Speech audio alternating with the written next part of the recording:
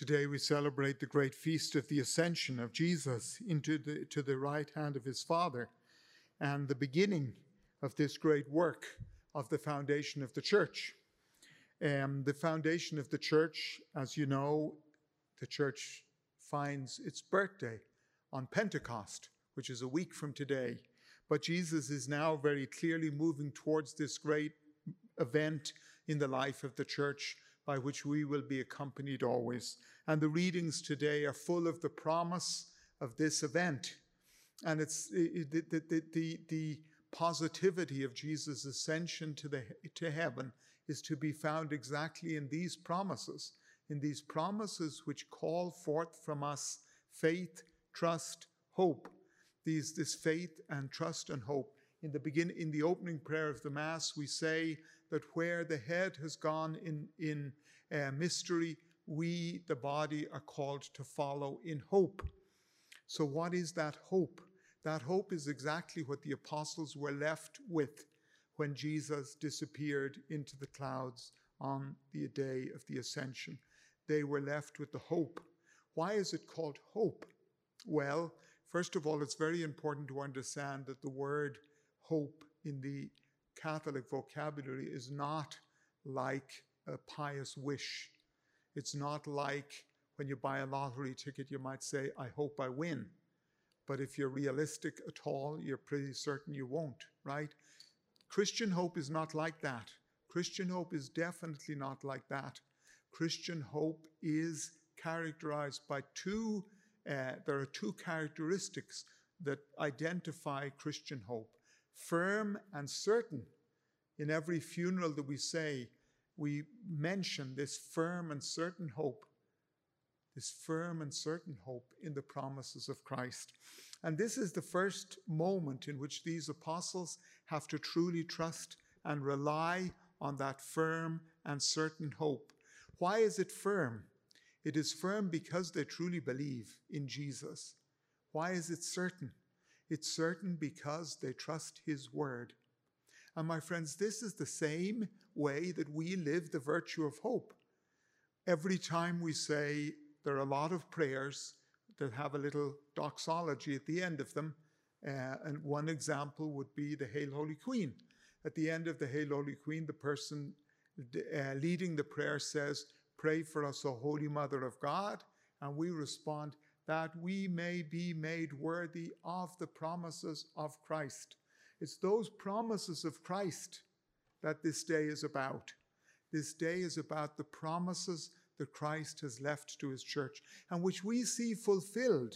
We see them being fulfilled already, both in the second reading and in the first reading, which was from the Acts of the Apostles. We see the fulfillment of the promises of Christ. We see that far from the fear that dominated the apostles immediately after Jesus' ascension, these promises being fulfilled by the coming of the Holy Spirit, which we'll celebrate next week. As I said, the apostles are other Christs. They become other Christs. This is the comment that St. Augustine makes on this scene. He says, through the gift of Jesus' ascension into heaven and through the gift of the coming of the Holy Spirit, we become other Christs. First of all, the apostles become other Christs. And if you read the Acts of the Apostles attentively, you will see how powerfully everything that Jesus did, they will do too. They will do too. They become other Christs, not in nature, but in what we call participation. We don't become the Son of God, but we do become participants in the divine life. And therefore, people are meeting Christ continually and always through us. Here we are 2,000 years later, after these events that we read about, after Jesus' ascension into heaven, a historic event which took place, and you could name the time and the place. On that hill, on that day, at this time, Jesus ascended into heaven.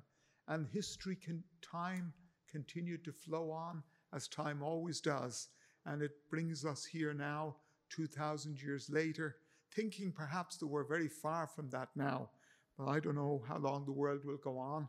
And in fact, the gospel tells us, Jesus tells us very clearly in today's gospel, it is not for you to know the time or the hour.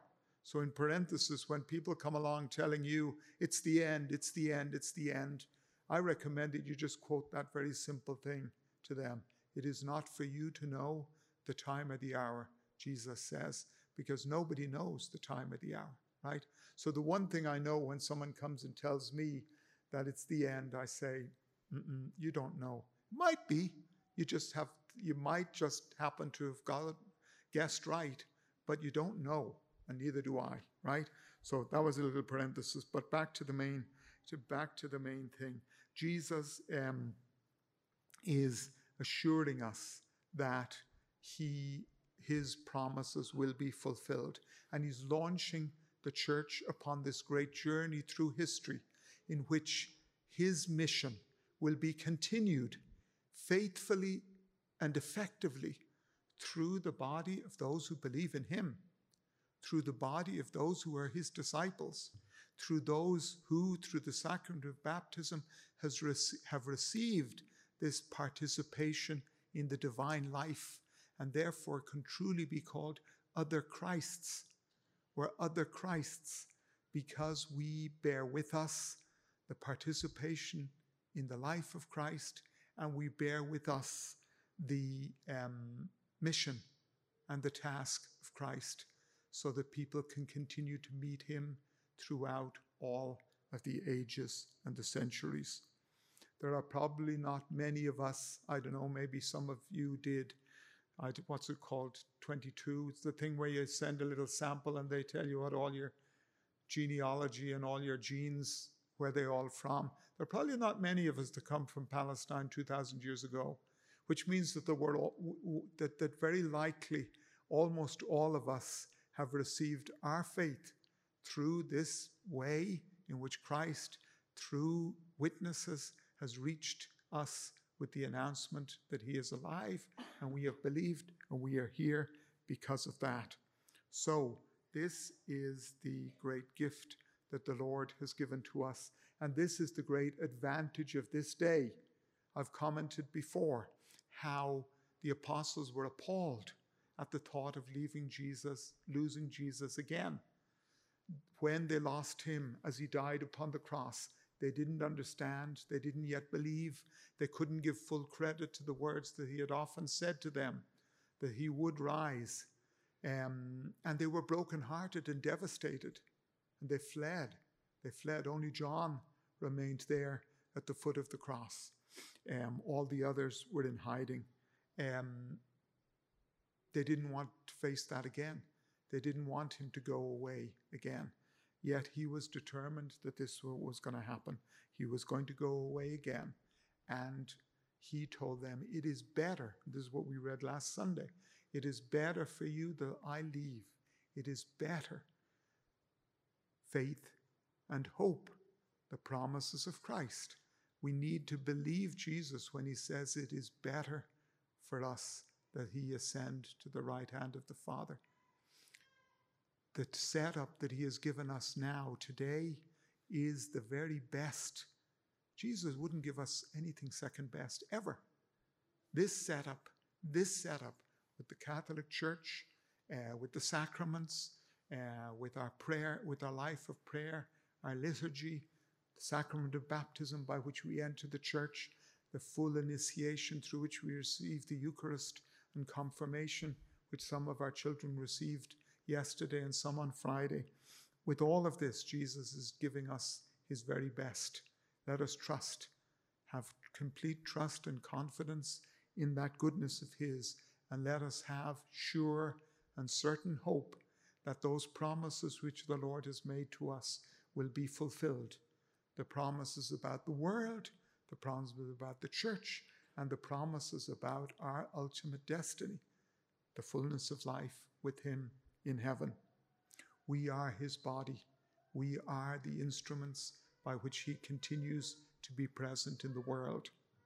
St. Paul, the most striking thing, and you can, in some way, you can trace back theologically every thought of St. Paul to that voice that he heard when he was struck to the ground on the road to Damascus, when he heard the voice of the Lord saying, Saul, Saul, why are you persecuting me? It was that me that really went to the very heart of St. Paul. If that voice had said, Saul, Saul, why are you persecuting my followers? I don't know if we'd even have been converted. But it was that me, it was that voice of Jesus.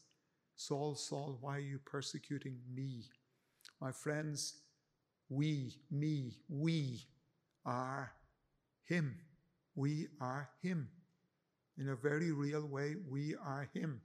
And if someone persecutes us, they are persecuting him, Jesus, because we are him. Just like the early church that Jesus was calling Paul to serve was him, so too today the church is him, his body, his presence, his reality in the world. So let us ask as we celebrate this Holy Mass on the Ascension that far from any despair, far from any lack of hope, that we might find again that well-founded, sure and certain hope that the promises of Christ will be fulfilled.